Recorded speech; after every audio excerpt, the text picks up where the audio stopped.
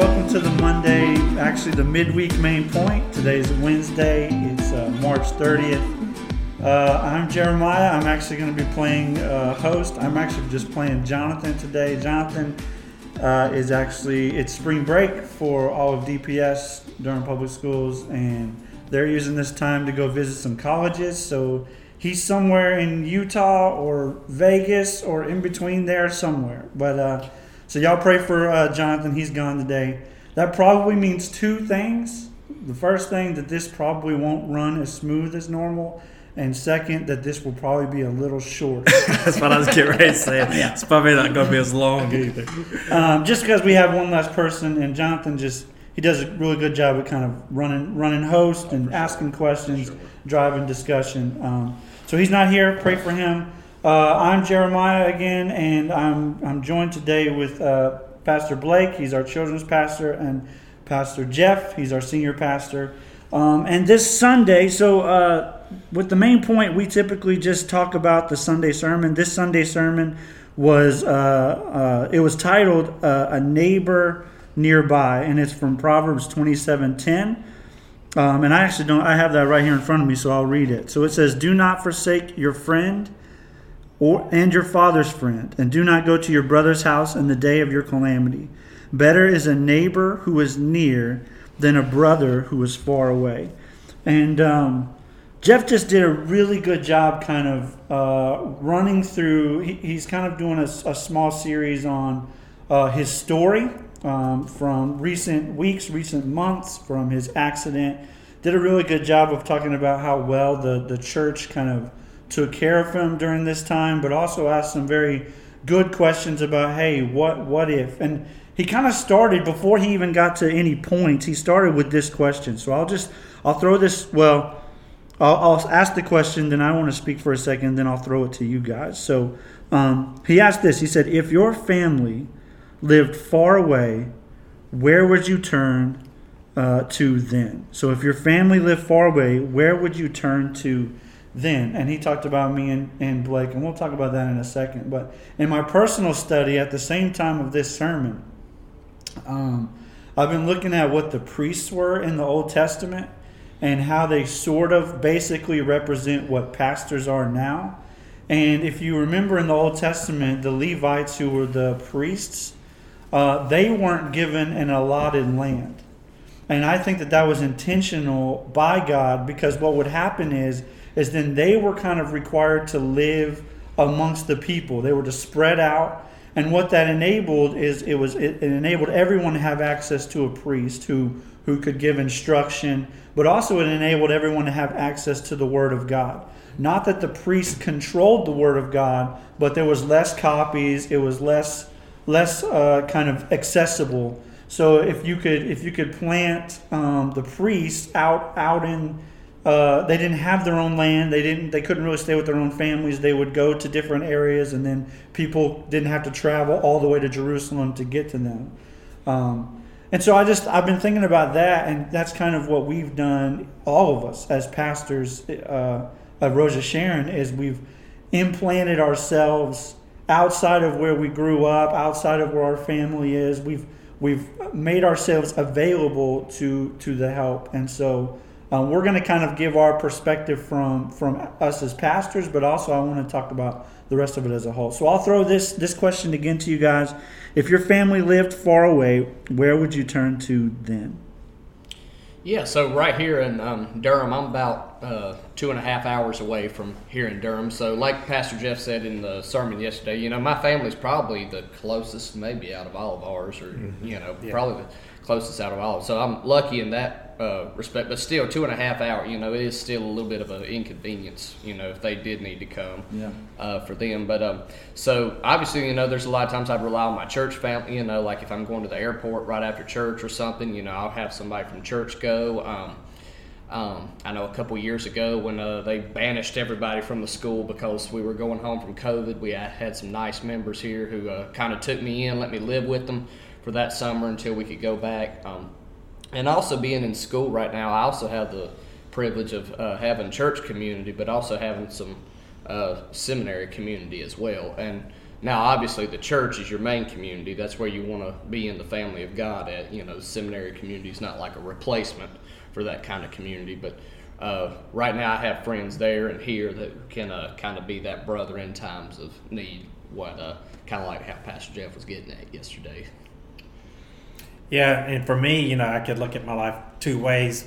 Before I became a Christian, because when I graduated from high school, I went to college. Then after college, I went to Atlanta, and from Atlanta to Savannah. So I've always lived away, and have for the vast majority of my life been a single adult. And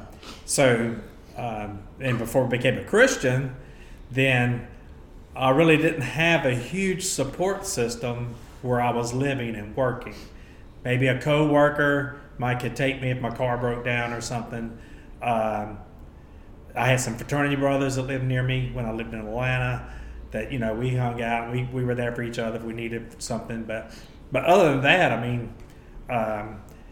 I would have to get my mom or dad or somebody would have to come to where I'm at if I had an emergency and I needed something. I didn't really have a support system.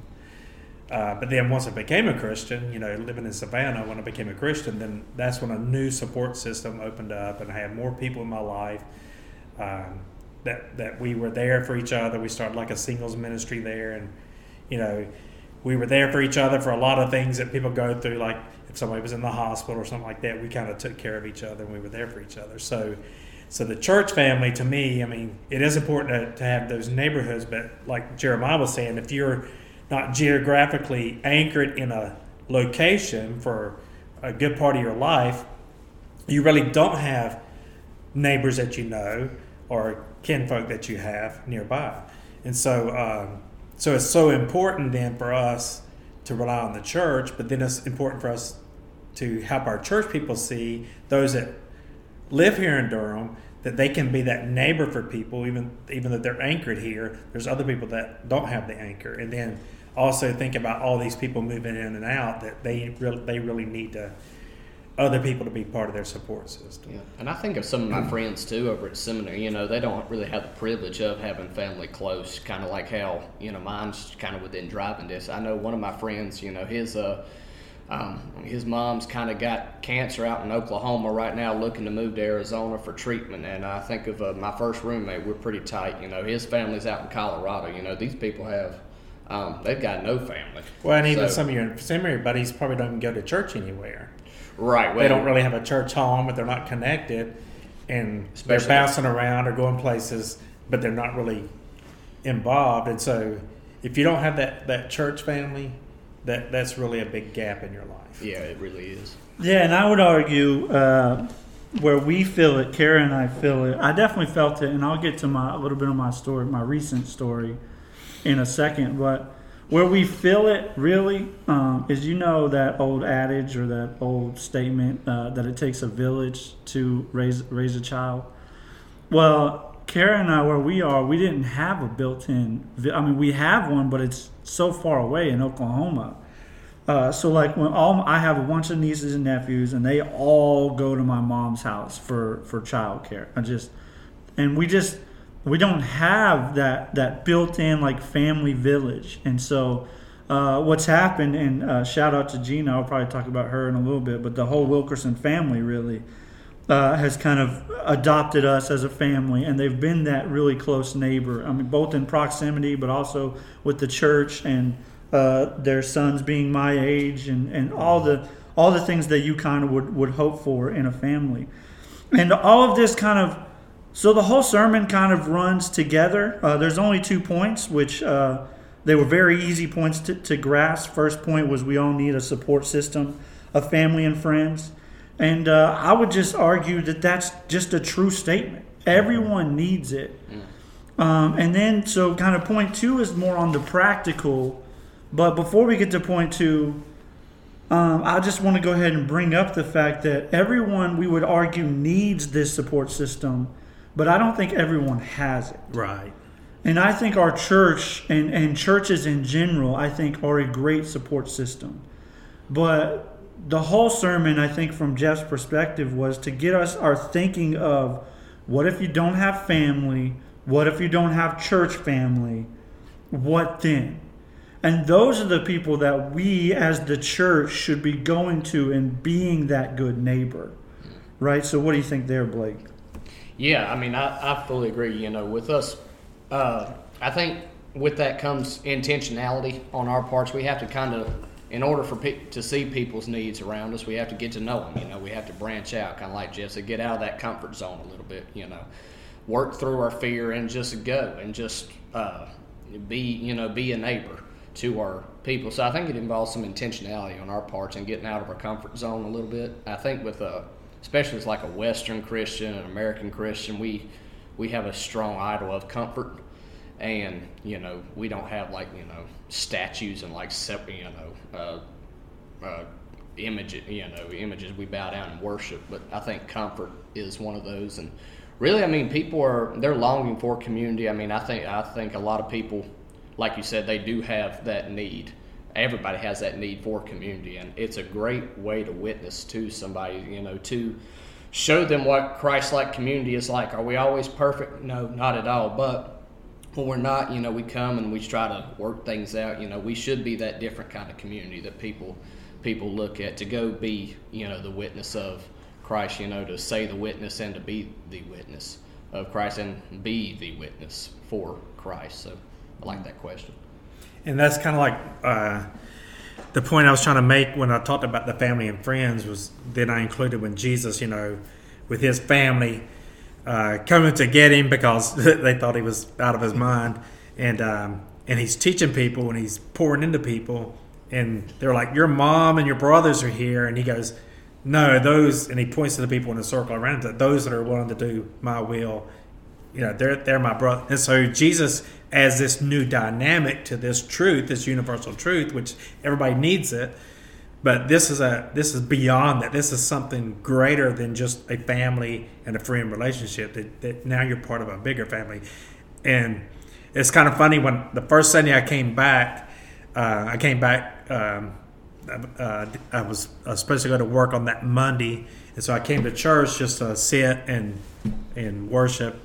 And so Zoe, which is Jeremiah's little girl, she comes walking down the aisle because I sat in the back because I wanted to get up and stuff like that. So she sees me and she comes walking down here, and I thought she's coming to hug my neck and all. She had this huge smile on her face, and I'm like, hey Zoe, and she walked right by me and went to Meemaw, which is Gina's mama, which is basically her grandmother figure.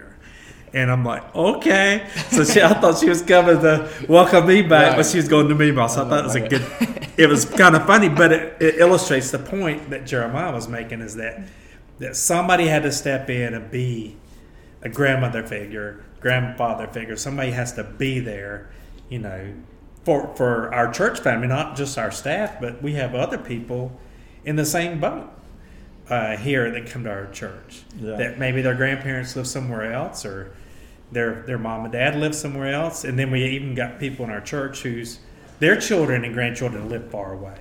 And so you would think that they would want that for them too.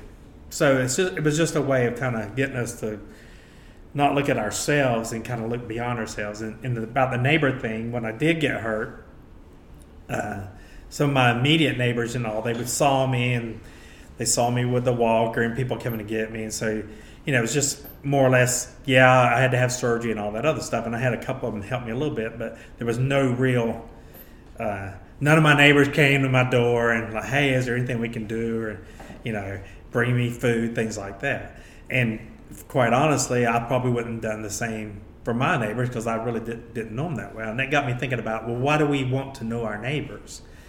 And it's not that we want to go know our neighbor in order to have another relationship. I think a lot of times we have so many friends and people in our life, we're like, I can't put another one on the plate. But if I go and make contact with my neighbor and make a connection, then if I'm observant later on, I see, hey, they're needing somebody to help them carry their groceries in, or maybe they're out there with a walker.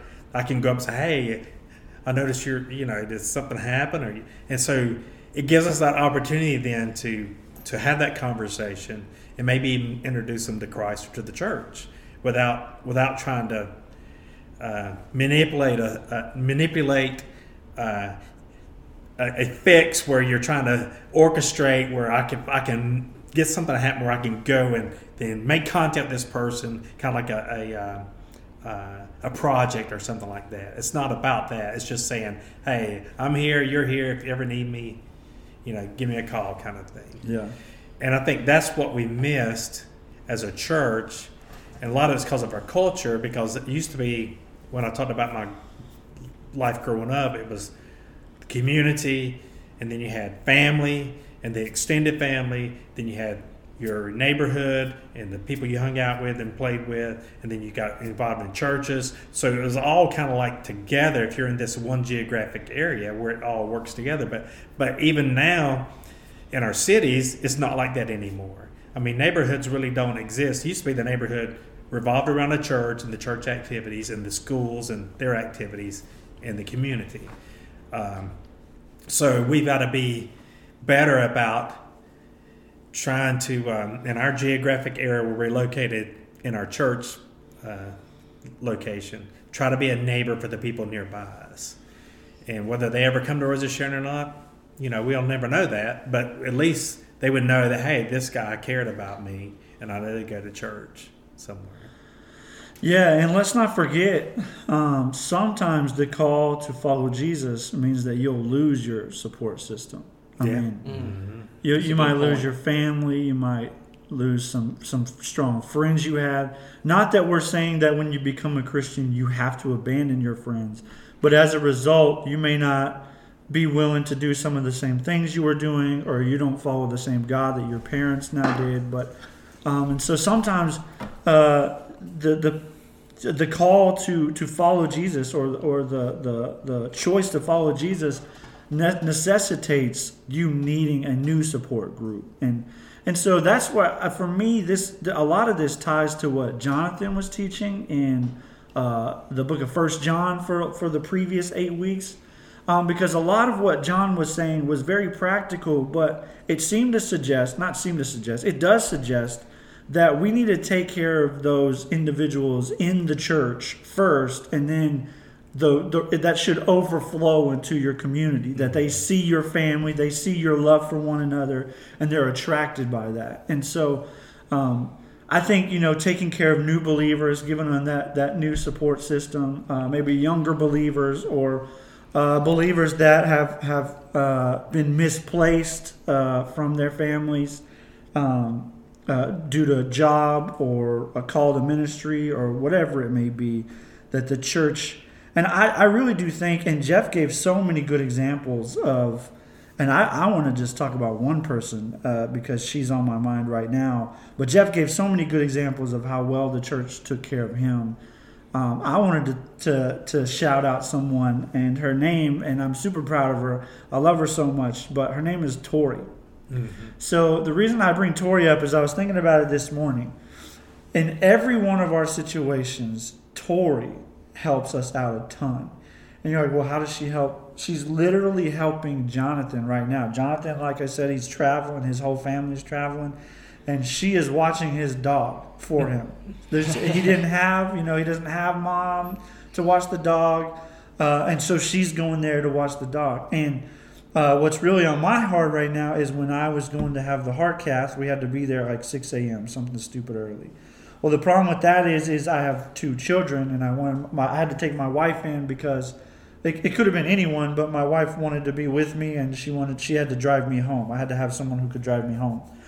And so we were like, oh, what do we do? Well, our first thought is always call on Jonathan, Jeff, or Blake, because I know y'all are always willing to help out. But then my second thought is, well, Tori's really available, and she's helped us up a ton in the past. And what she did is she actually came and stayed at my house. So she gave up a night, stayed at my house, and so when we left at 6 a.m., my kids could just stay in bed. And then when they woke up, she got them ready for school. She took Malachi to his school, and she took Zoe to preschool here with her. And it was just super helpful. And I know she's picked you up from the airport, and you gave her a shout out, Jeff, in your sermon for picking up packages and bringing. She probably brought you food, groceries, food, anything like a package here that was delivered for me or Eileen, or like sometimes when I get groceries, she said she would just drop by on her way home. So. And I mean, I know I'm just highlighting one person, but these things just aren't, to me, they're not that big a deal, but they mean so much when someone's just so willing to be that neighbor, to be that person close by. And Tori's like a daughter to me, maybe even a sister to me. She's just been that way for a while. And so when I'm hearing this sermon, I'm thinking of, man, Tori's that support system. Another person for me, I know I already mentioned the Wilkersons.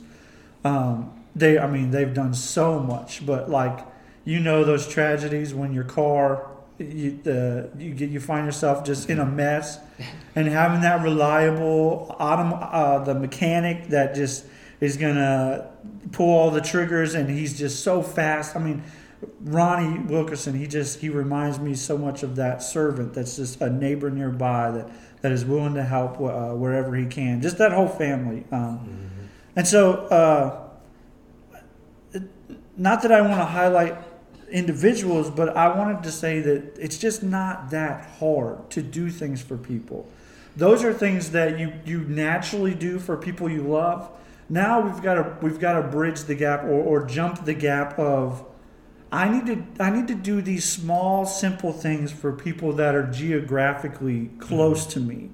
And how can I do that? And Jeff mentioned something that I've used. I'll be honest, I've used it as an excuse. He mentioned that in his townhome, there's so much turnover. And in Durham, I'll be honest, it's a huge problem. There's just everyone's moving in, everyone's moving out.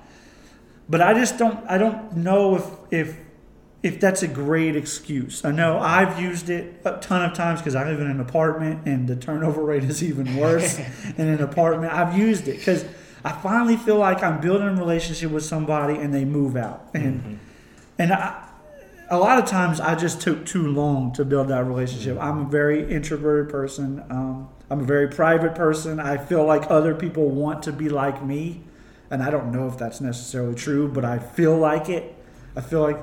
And so I think the most practical advice we could give is maybe not in the geographical location. You should try to do that. But in the locations where you are being a good neighbor. And the one main place for most individuals is either in school if you're young, or it's in the workplace if you're old. And just trying to figure out, how can I be a good neighbor? How can I be that guy if they don't have anyone else they can call on me? I'm available. And I think that's not something you can just say with your words. I think people can gravitate towards you and learn about you, like, hey, when I was in trouble, this person. Like, it takes time to build that kind of reputation, but I think that's where you should kind of focus. If you're a student, you should focus in your schools. If you're work, you should focus in. And I have another place where you should focus, but I think y'all talk about that. I've talked enough. Yeah. One thing is just to think about that for a moment is a lot of times we all say it is, if you ever need anything, let me know. I mean, I'll say that hundreds and hundreds and hundreds of times. And we mean it. Yeah. And then I found myself, like, when I was in need, I felt like I had a lot of people say, let me know.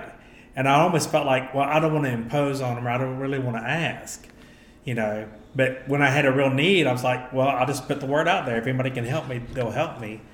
But a lot of people will never even ask the person. Like, if I told somebody, hey, if you need anything, let me know, and they have a need, but they never tell me, then I'm not going to do them any good.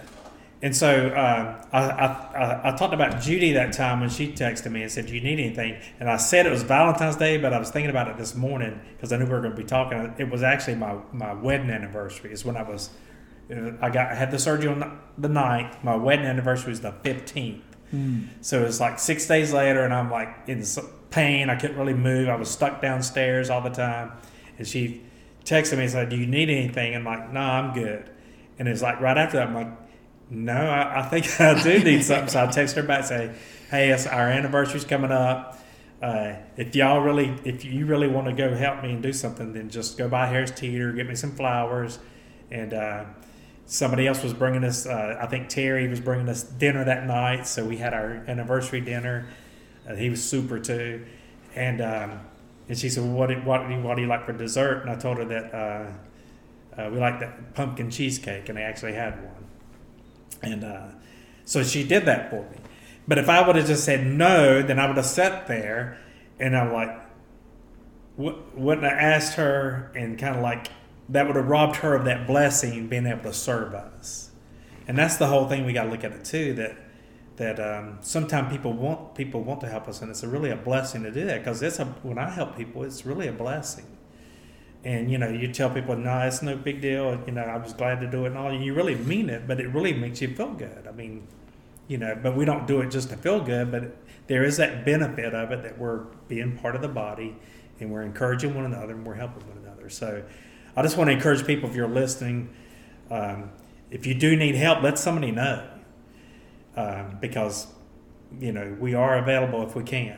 Now there will be times when it's impossible and you can't do it and all, but most of the time, if I can't do something, I can find somebody that can help.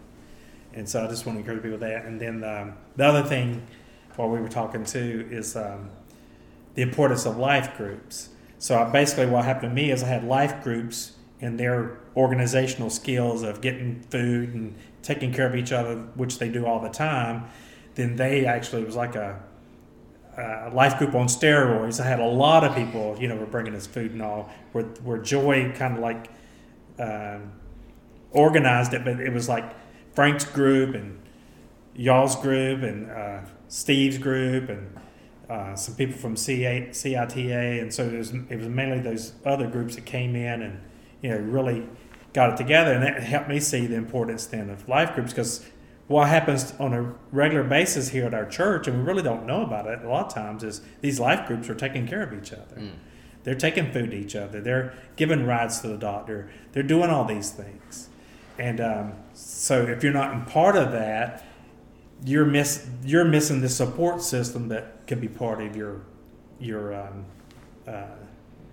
work. Yeah, I mean, to be honest with you, no individual who's a member of a church should not have a support group. Exactly. There's no excuse for not having a support group. And so that's why, I could go in deep into the weeds here, but it's so important to Kara and I, just as individuals, that our church family be that support group. And that's why I think we promote it so hard. You take care of your own. And so when people, that's the first thing, when people come, we have a lot of people who come and they need help or want help. They're asking for money sometimes, they show up. The first question I ask is, well, have you asked your pastor? Have you talked to your church? And obviously that's a little bit slanted, a little bit, it's kind of messed up question, but I want them to understand that, look, the church takes care of their own. I know that if I ever have a bill I can't pay, it's paid. Like, I know I have 1,000, well, not 1,000, but 100 people I could call right now, and they would do whatever I needed because of my relation. I may not even have that great of a relationship with that person as an individual, but because we belong to the same community, the same church, there's just this general understanding of we take care of each other.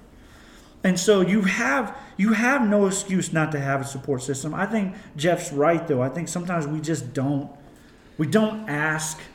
And you hear a lot of times of, well, the pastor didn't come visit me, or I needed something, I needed groceries, and no one was there to pick them up. And we're sitting there like, I was available that day. I didn't get a phone call. We didn't even know. We didn't know you needed help. And that's not on us. I think some people think that, well, that's just because communication's not good up there. Well, no, it's if you don't tell me individually or call the office or get a hold of me, and that's why it's important that, like, you have our cell phone numbers. If you need us, just contact our cell phone. Don't try to email. Don't send it by word of mouth with somebody else. Don't send a letter. Please contact our cell phone numbers, because we're available and we want to be there for people. And that's how life groups work. They do things for people. I know when I was in the hospital, I had people outside of my life group, but by and large, it's my little community at this church That's the ones who contacted me, who asked if I needed anything, who said they were praying for me. There were others, and I appreciate the others. I love those others. But I know that my life group in particular, they look after me. And so be a part of a life group, because that's the best place to get that support system. Blake, anything? Yeah, and I don't want to use like super strong language, but we don't want you to rob yourself of an opportunity to be served. We as pastors, we don't want to be robbed of an opportunity to serve you if you do need something. We don't want you to rob your life group of an opportunity to serve you if you need something, because we want to be the body. We want to be the hands and feet of Jesus. But we got to know too. Yeah. I think what you said is very correct. It's not on us if we don't hear about it. And just think about. Sorry to cut you off, but just think about the spiritual gifts. How many of the spiritual gifts make no sense if you're not helping other people? Yeah. There's literally probably people in the church that if they're not serving, if they're not showing compassion and mercy and those types of things, then they're literally not getting chances to practice their spiritual gift. Right. The thing given to them by God for this one purpose of helping others. I think most of us in this room as pastors would say that our primary spiritual gift is something closer to teaching or leadership, or maybe discernment or wisdom. Those types of things. And so to be fair to just the church as a whole, that God gives gifts to every individual who's a believer, there's some people who want to serve. I hate to throw out names, but there's people that I call on when I need something, when I need service, when I need an item, and you guys know who they are. A lot of them are deacons. I'll call out the deacon ones. I know I call on Tommy. I call on Tony. I call on Mike Meyer. And I know we started naming names. I don't want to leave anyone off. Ronnie Wilkerson, he's not a deacon right now. Chet, like Jeff mentioned. Those people, I know I can call on them, and they're going to be those servant-hearted, just, hey, whatever it takes to get it done. Frank's one of those. Frank's just like, do you need money? Do you need resources? Do you need people? Which I believe people are the greatest resource. People helping people. I think that's the greatest resource. And so there's in this church and in other churches, you have no excuse. But let's move to the kind of more practical thing. We've already hit on it quite a bit. But really, the practicality for the church is, how do we take what we already have in the church and move that outside of the church, both as individuals and as a church as a whole? And so Jeff's second point was really all about that. It says we all need a support system of nearby neighbors, meaning that you need someone that's nearby that can help you. But my thought is we should be that neighbor. And I kind of want to end on this, but I want to talk about the Good Samaritan. And we'll talk about it later. But before we get there, Jeff had these really cool statistics about Durham. Mainly the thing that was talked about, the most neighborly cities. Mm-hmm. Yeah. We were number 22. And Blake, you've only been here 2 years. Yeah. What would you say before you moved here that what would be the reputation of Durham? Crime, Duke fans, just like, but like, just it. They're not very neighborly. No, very neighborly at all. But from the outside looking, I grew up in rural North Carolina. Coming into a place like Durham, I'm thinking like, that's not a friendly city. It's like stuck-up city people over there. Would probably have been. In all seriousness, would have been the mindset. But coming here and getting involved with the people, there's a lot of people who are very, very friendly. And especially the ones that, you would think going in who might not look like you, talk like you, sound like you, they can sometimes be some of the friendliest people where you wouldn't have expected it. And so it's very eye-opening, at least for somebody who would have never, 2 years ago, I said I probably would have never gone to a place like Durham to pastor. And sure enough, I get a call from Jeff McCarthy about 2 weeks later. And so it's a very friendly city. I love being in this area. Yeah, it's odd. It's odd because I've only been here 9 years. This is my 9th year, I think. Yeah. Here's kind of where I've landed. people who grew up here think it's awful. Mm-hmm. People who move here Thinks it's awesome. Mm-hmm. And I'm wondering if that has to do with, like, you already have your support system. You don't need outsiders to come in and help you. Right. But those who are moving into Durham, I think they realize I need my neighbors. And so because they know they need neighbors themselves, they're better at being neighbors to others. And I really see this in my apartment complex in general. Now there's especially when drugs and alcohol are involved, things get weird, right? And that's bad. I hate that. But in general, they're very friendly people. I know one story. It's been a long time, probably 5 years. But I showed up at home, and I was bringing food to the family at the time. It was just me and Kara eating, but Malachi was already born. And I brought some Little Caesars home. And I'm pulling up to my house, and there's stairs, so everyone has to kind of go to the same spot to get into their house. And this guy pulls up, and he's walking up, and he has a Taco Bell pack for his family. Yeah. And both of us look at each other, and we're like, oh, man, I chose wrong. Because I was like, his looks good, smells good. And so what we did was I was like, I'll trade you a taco for a piece of pizza. And we just swapped. Oh, cool. I got a taco, he got a piece of pizza. We got a little bit of both. And that was just something so basic and simple that, and those people became decent friends. Of course, they left shortly after, but we became decent friends with them. They knew I was friendly. Sometimes people in our complex will knock on your door and be like, hey, dude, you got any salt? You got any sugar? We're out. We don't want to make a trip to the store or whatever. Those types of things happen. And in Durham, I think in general, there's a lot of people who like to do like feeding the poor and things that are outside of themselves in Durham. Like, there's one I was a part of for a little bit. They feed like 200 meals. Oh, yeah, I know you're talking about. I think it's just... Y'all did it for like the... we did that too. The youth group did it for one of the mission weekends. But in general, I know I've talked too long on this particular subject, but I think in general, like I said, the people who grow up here who already have their support system, they're like, I don't need outsiders. But those that really see they don't have neighbors, they realize they need to make neighbors and be that neighborly person. I think that's why we made the list at 22. Yeah, and that's... It really surprised me because I didn't even know the list existed, and I'm doing this sermon, and I don't know if I got a news feed about it or if I Googled, neighborly cities or something. I can't remember how I came across this, but it was 2021, and there Durham. No, I think it was a headline from the News and Observer because Raleigh was number 9. And Durham was number 22. And I'm like, wow. So then I looked it up to figure out what the criteria and all was. I mean, it said 79% of the people said they did at least one favor for their neighbor. They hung out with their neighbors at least a few times, 62%. 66 have 2 neighbors they can depend on, like watering my plants or, watch my dog when I'm gone, check my mail. Yeah. So obviously, there's a lot of neighborhood stuff going on.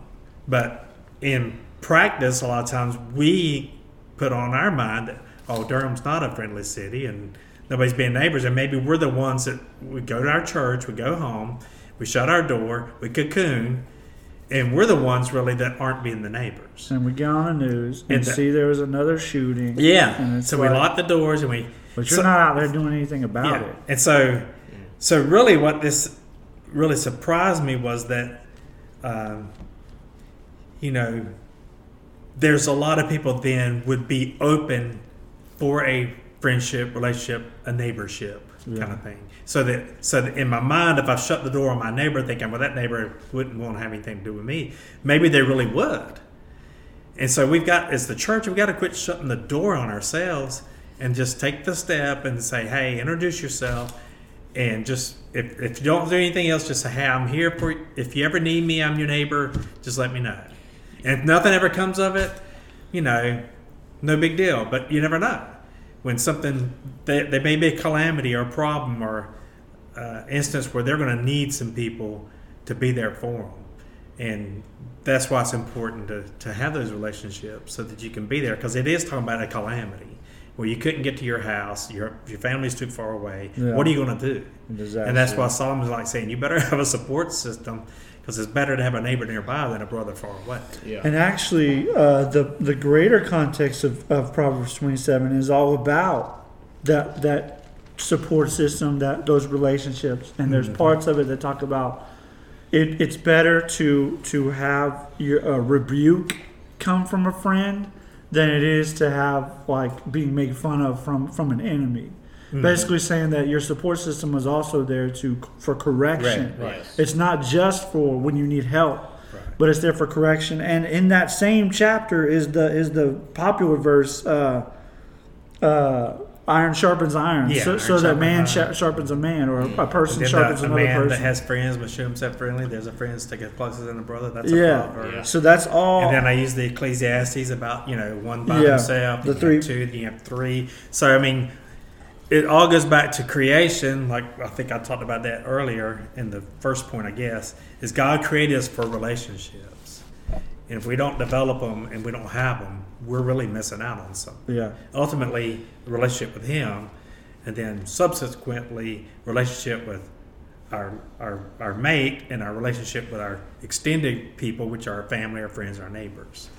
And we have to have these relationships because we can't survive without relationships, really. Yeah. If we didn't have a support system, I'm telling you, it would have been very, very difficult for me, And to make matters worse, Eileen would probably have to quit her job and be there for me, and then that would have created a financial problem as well. So it would have compounded the problem that I was facing. It would have been a calamity on top of a calamity. Yeah.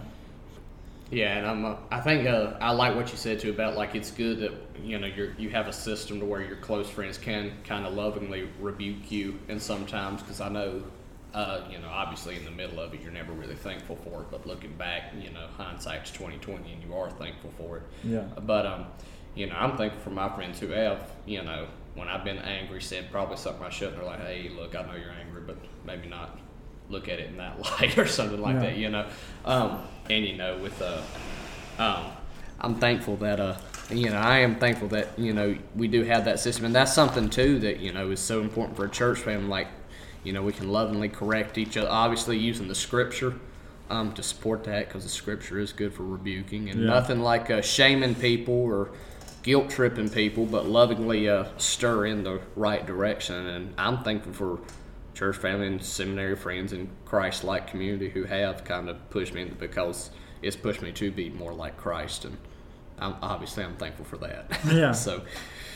So another, I mentioned work. We've talked about in our neighborhoods what we can do. Another thing Jonathan kind of likes to talk about, and he's right, is us as Christians. We have our work, and man, we work 40 hours a week.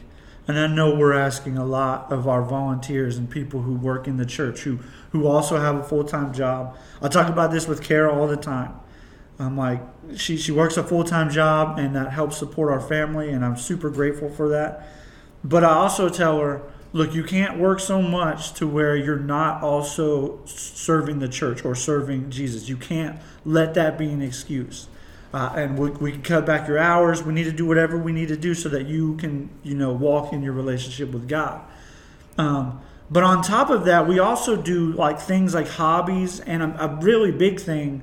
And actually, I'm a pretty big proponent of everyone should do this. Everyone should go to a gym, or at least find some sort of physical activity to do, whether it's golf or tennis or going to the gym or swimming or hiking or taking a walk or whatever. But if you go to a gym, maybe think about finding a gym that's more of a community, or just a hobby that you do that's more of a community that you can be a part of and interact with, because community is just so big. Our culture loves community. They want community, and it's a good way for Christians to impact our neighbors and be in community. And so, I know I kind of took us further back. I want to go back to...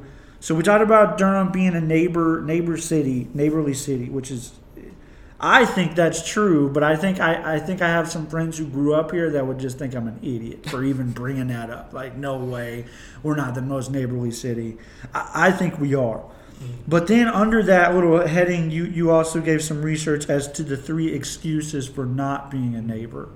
First excuse is this. It says they can go to heaven through their different religious beliefs. That was their first excuse. Yeah, not engaging. For not engaging someone. Because you just... And that's... If that were a true statement, that's not a bad excuse. Because you're just like, I'll let them find their own path, right? But the problem is that's just not even a Christian statement. That's not... I mean, if you're one who... But it's coming from Christians. They're called Christians. Yeah, they're called Christians who are giving excuses for why they don't interact with their neighbors, meaning geographical neighbors. But yeah, I mean the problem with that statement is just not a true statement. They won't go to heaven through their own religious beliefs. That's not what we believe as Christians. And so if you're one who uses this excuse, this is the worst excuse in the list. I mean, they're all pretty bad, but this one is like, I mean, this is awful. That was the number one excuse, though. That was the number one excuse. Is just the assumption. It's all religions. Everybody has their own belief, and they're going to make it. I mean, that's a whole nother podcast. I mean, the amount that's wrong with that statement for Christians. I mean, because I think you think when you make that statement that you're being a loving person, but in all actuality, you're just allowing people to go straight to hell because you somehow believe that they're going to make it without Jesus. That's just not Christianity. And I'm not trying to be mean or make Christianity sound harsh, but the sad reality is, or actually it's the good, positive reality is that Jesus is the only way, and He has made the way. Meaning that's good news. We actually have a way to get into heaven, but it's only through Jesus. And the book of Romans says there's no other name by which we are saved other than Jesus. And so it's only Jesus.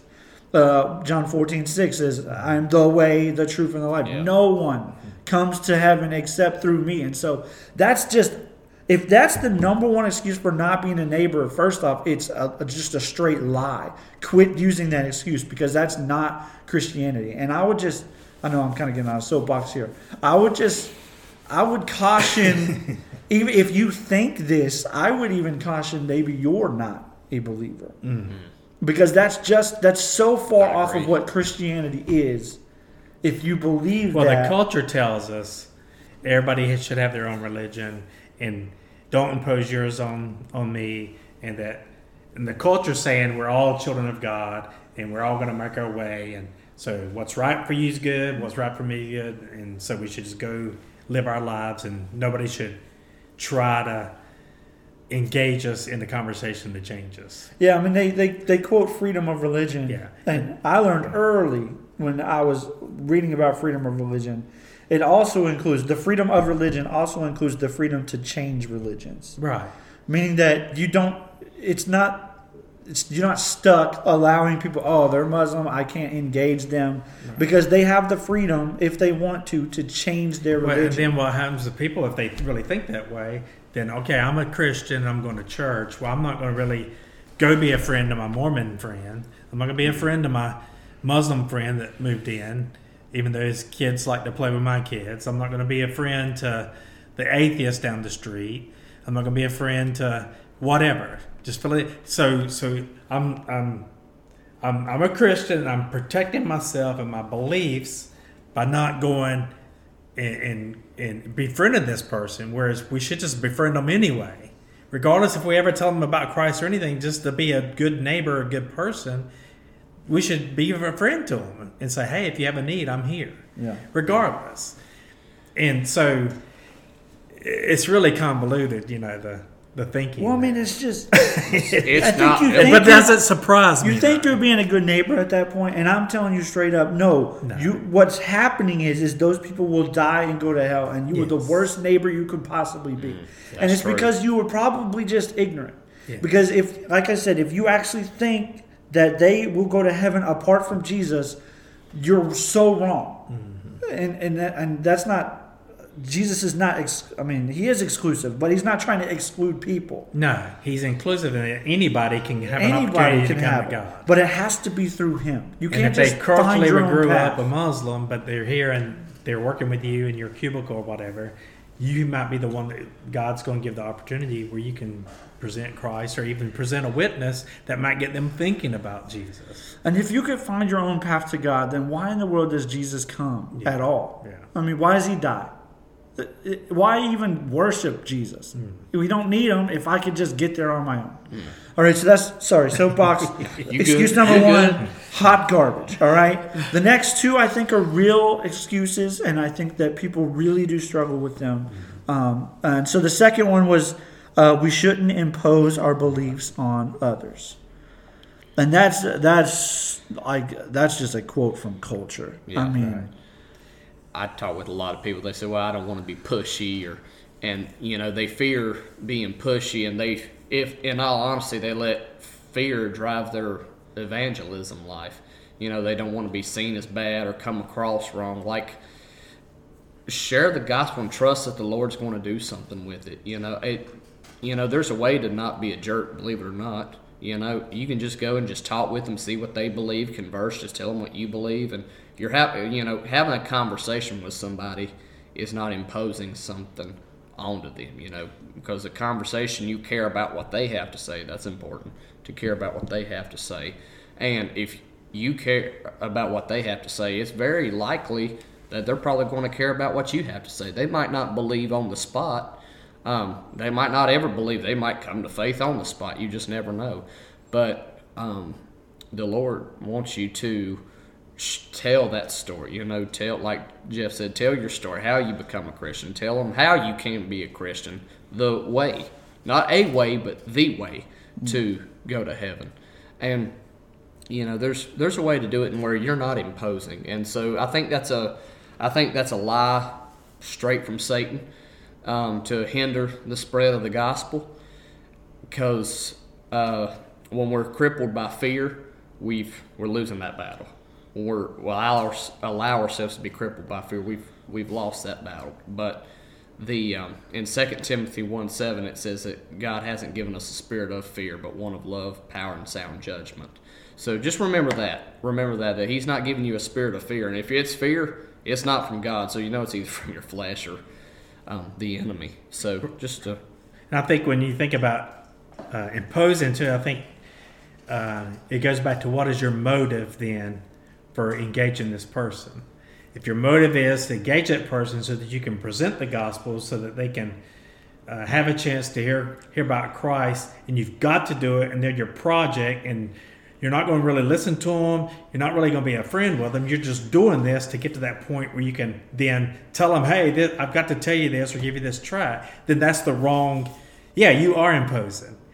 So you don't approach it that way. You just go get to know somebody as another human being. And as the friendship develops or as the neighbor develops, then things get revealed. It's like when Jeremiah was talking about playing golf and stuff like that, finding a hobby. A lot of times when I would go play golf, I would go by myself, and then I would team up with somebody. They usually would put you with somebody, even with me and Chet, and we would play, and just being out there.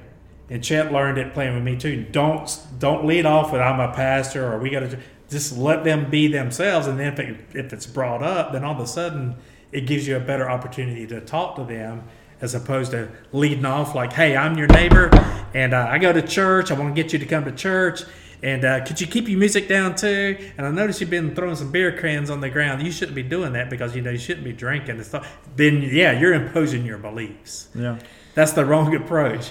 But to say, hey, I noticed you guys just moved in. You got some kids.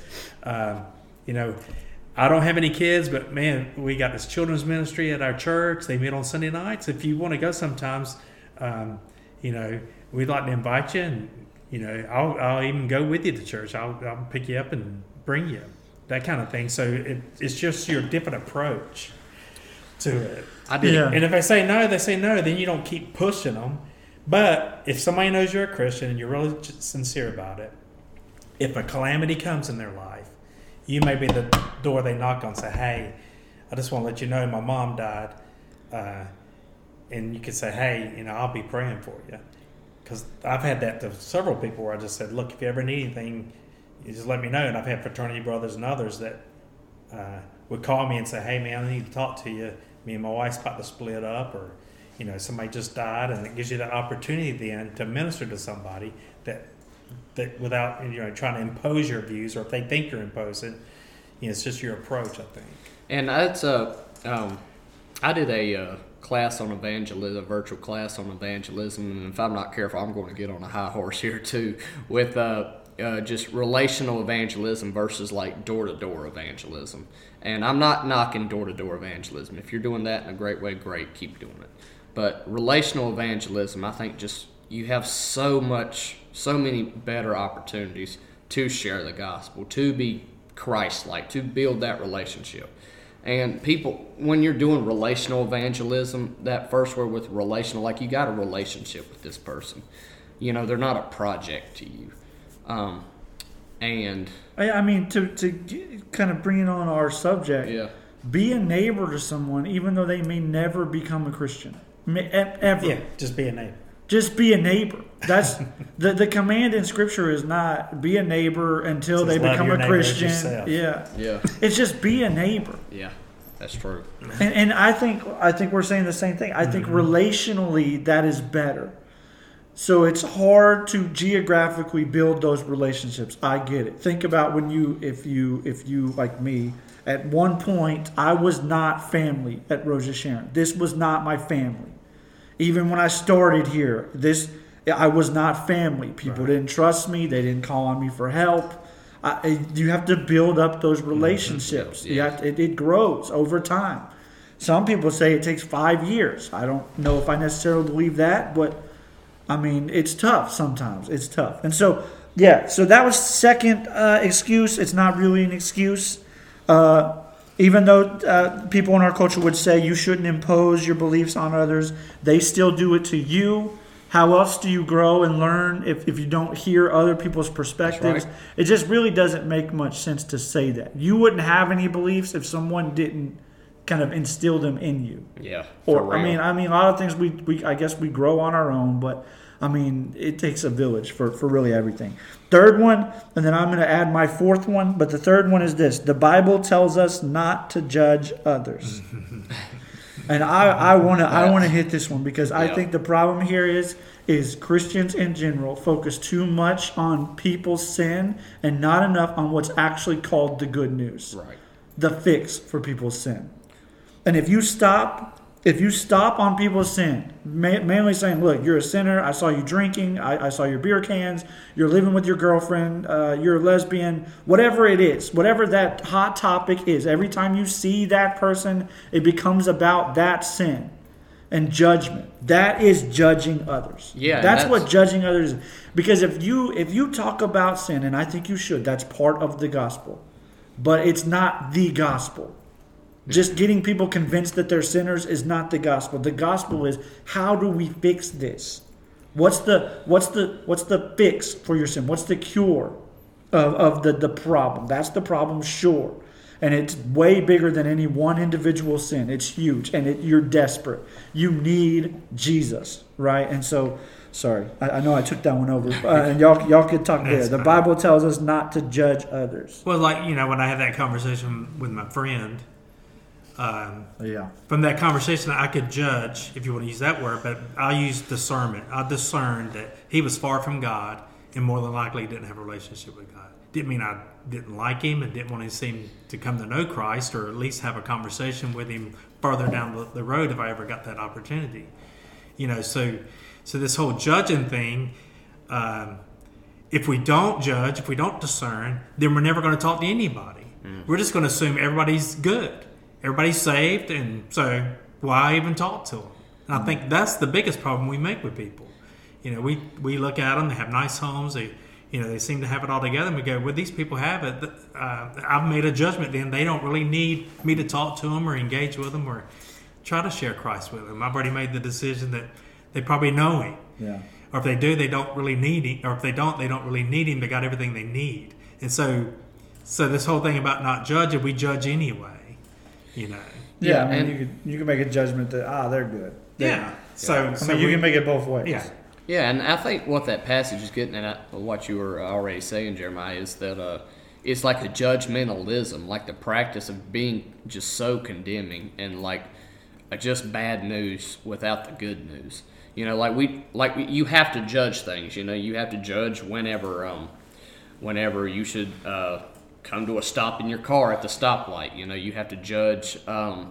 You know, if you're trying to turn right on red, if another car's coming, you know, we judge things all the time, and there's no sin in that. You know, we have to, you know, and I think discernment's a great word to bring in too. You know, we have to discern. You know, yeah, this person, you know, their fruits don't say that they're a Christian, but that doesn't mean that we go, you know, beat them over the head with the Bible or anything like that. And sadly, some Christians have seen that as an opportunity to do so. I don't think that's the right response. It's to go and love them and talk with them, you know, befriend them. And just, you know, they might already have this perception that Christians are harsh and super judgmental. And that might be genuine in their lives, but maybe you can go and you can at least be one who's not. Yeah. You know, your goal, you know, be faithful, but show that not all Christians are going to be like that, you know. And they can say, well, you know, I've been treated bad, but this guy or this girl over here, he's actually, I can tell he or she is legit in his or her faith. Yeah. So that's the three that this little, I can't remember who you quoted as. I think it's Barna. Barna, probably, yeah. I wanted to add another one that I think is probably the one I hear, or don't hear, but you kind of feel the most in some Christians. And that's they don't deserve it. They just don't deserve it. And then I'll add a fifth one because it's kind of the same. And really these two kind of encompass both of them. But they don't deserve it, and Jesus is not really worth it. Jesus is not really worth it. Not my time, my effort. He saved me. I'm good. Hellfire insurance, whatever you want to call it. But really, they don't deserve it.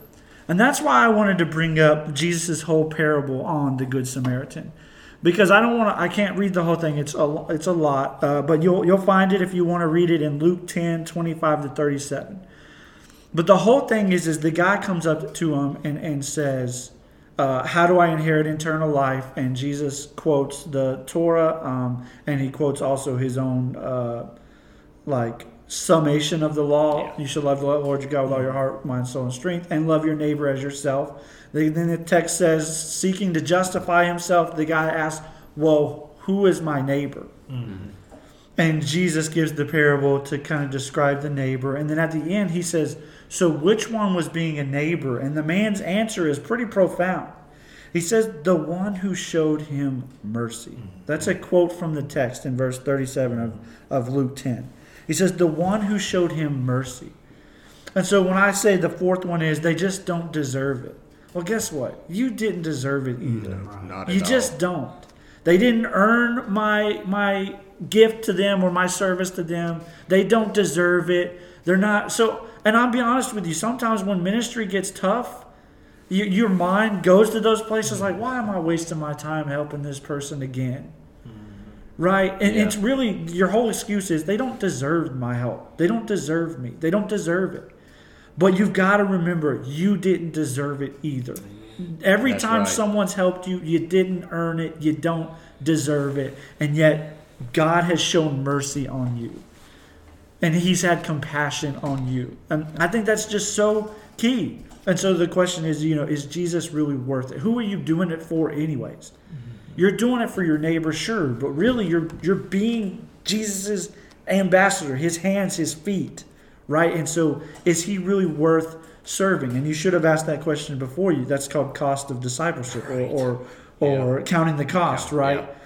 Yeah. You should have asked that question before. Is Jesus really worth it? But even as a believer, is he really worth it? Should I serve him? And don't get in this mindset of they don't deserve it, because it's just not Christian. And I see that a lot of times when it comes to refugees, in all honesty, or anybody who's here illegally.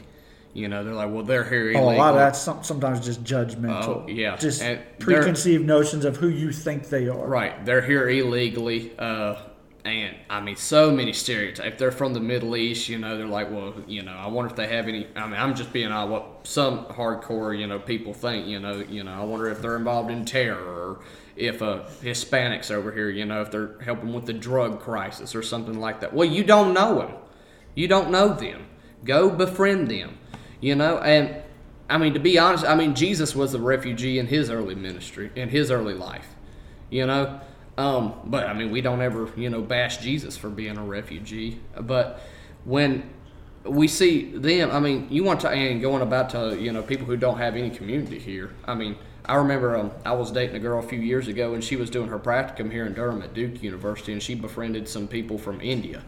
I mean, they're from India here studying at Duke University, and they have no community. Their community's on the other side of the world, you know, and they're here. They're studying abroad, but even refugees. I had a privilege to go into some Syrian refugees crisis. Like, if you've seen what these people have seen, you would be a refugee too. I don't want to see what they've seen because it's probably so horrific that you would have nightmares for days among days. Those are the people that so many people tend to hate on, but that's a huge ministry opportunity right there. Huge ministry opportunity. And, you know, they have this idea they don't deserve because they're here illegally. Well, we're not primary citizens of America anyway. Our citizenship is in heaven.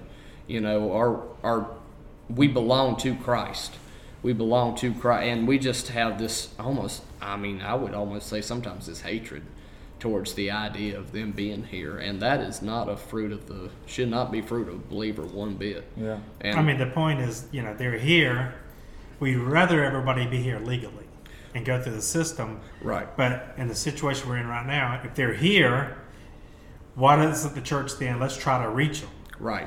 If we can reach them, then they become Christians, and then their lives are different, and then their eternity's way different. But if we, you know, we'd rather they all would follow the rules. Right. It's just weird because but if they're here, they're here. I mean, what are you going to do about it? A lot of times with refugees, it's like we want them to assimilate. And it's like you want them to assimilate when it comes to culture and language and how you dress. But you don't want them to assimilate to your God. Because you never focus there, right? You don't want them to... You act like that's last priority. That religion, the religion of America, which I know I put that in air quotes because y'all can't see, but the religion of America, we leave that last. We want them to assimilate to our culture. That's more important. That they came here legally, and I get it. They should come here legally, but if I'm a refugee, I'll be honest with you. If it's true refugee, I would be willing to leave this country illegally. Yeah. Or jump into another country illegally. That's what true refugeeism is, right? Is running from something that's bad. Look at Ukraine. I mean, yeah, you got millions of people that have crossed the border to escape death and destruction. Yeah, you know, families and all. They had to leave their families, and the men go back to fight, and a lot of the women even went back to fight. And no one would say that's immoral. Maybe it's illegal, but I'm telling you, there's a situation where I would do the same. I would jump into a country illegally to get away from disaster and wreckage, right? But that's a kind of a topic for another time. Right. Just don't see. We're at the 108. We went longer than Jonathan. Yeah, well, not quite. I don't think yet. But any last things y'all wanna add? Throw on this. I mean, love people. I mean, be a neighbor. I mean, really. Yeah. I mean, just seriously, love people. Don't let the gospel be your priority. Living out the gospel be your priority, and put all others aside, and realize that people are here, and you need to love them. It doesn't matter if they've grown up for years. Be encouraged that our city is, out of 100 major cities in America, we're number 22. That people really are looking for neighbors and want relationships and want that. So that's encouraging to us as Christians, because we so often think. I think the reason we use that word imposing is we're thinking the person's thinking that we're imposing on them. So we've kind of used that as a way of saying this is what we think that person really thinks. but we never went over there and knocked on their door to get to know them. So we don't know what they think. Yeah. So, all right. What are you preaching on next week? Well, I'm going to talk about the Hebrews passage about forsaking the assembling yourselves. I'm going to talk about, that whole gap when I wasn't able to come and meet together and kind of what I missed. Okay. And I'm using verse 24 and 25 from Hebrews 10 to kind of go with what I actually missed out on by not being able to be together. All right, cool. So a little teaser. And this has been another episode of the Midweek Main Point, and we'll catch you on the next one.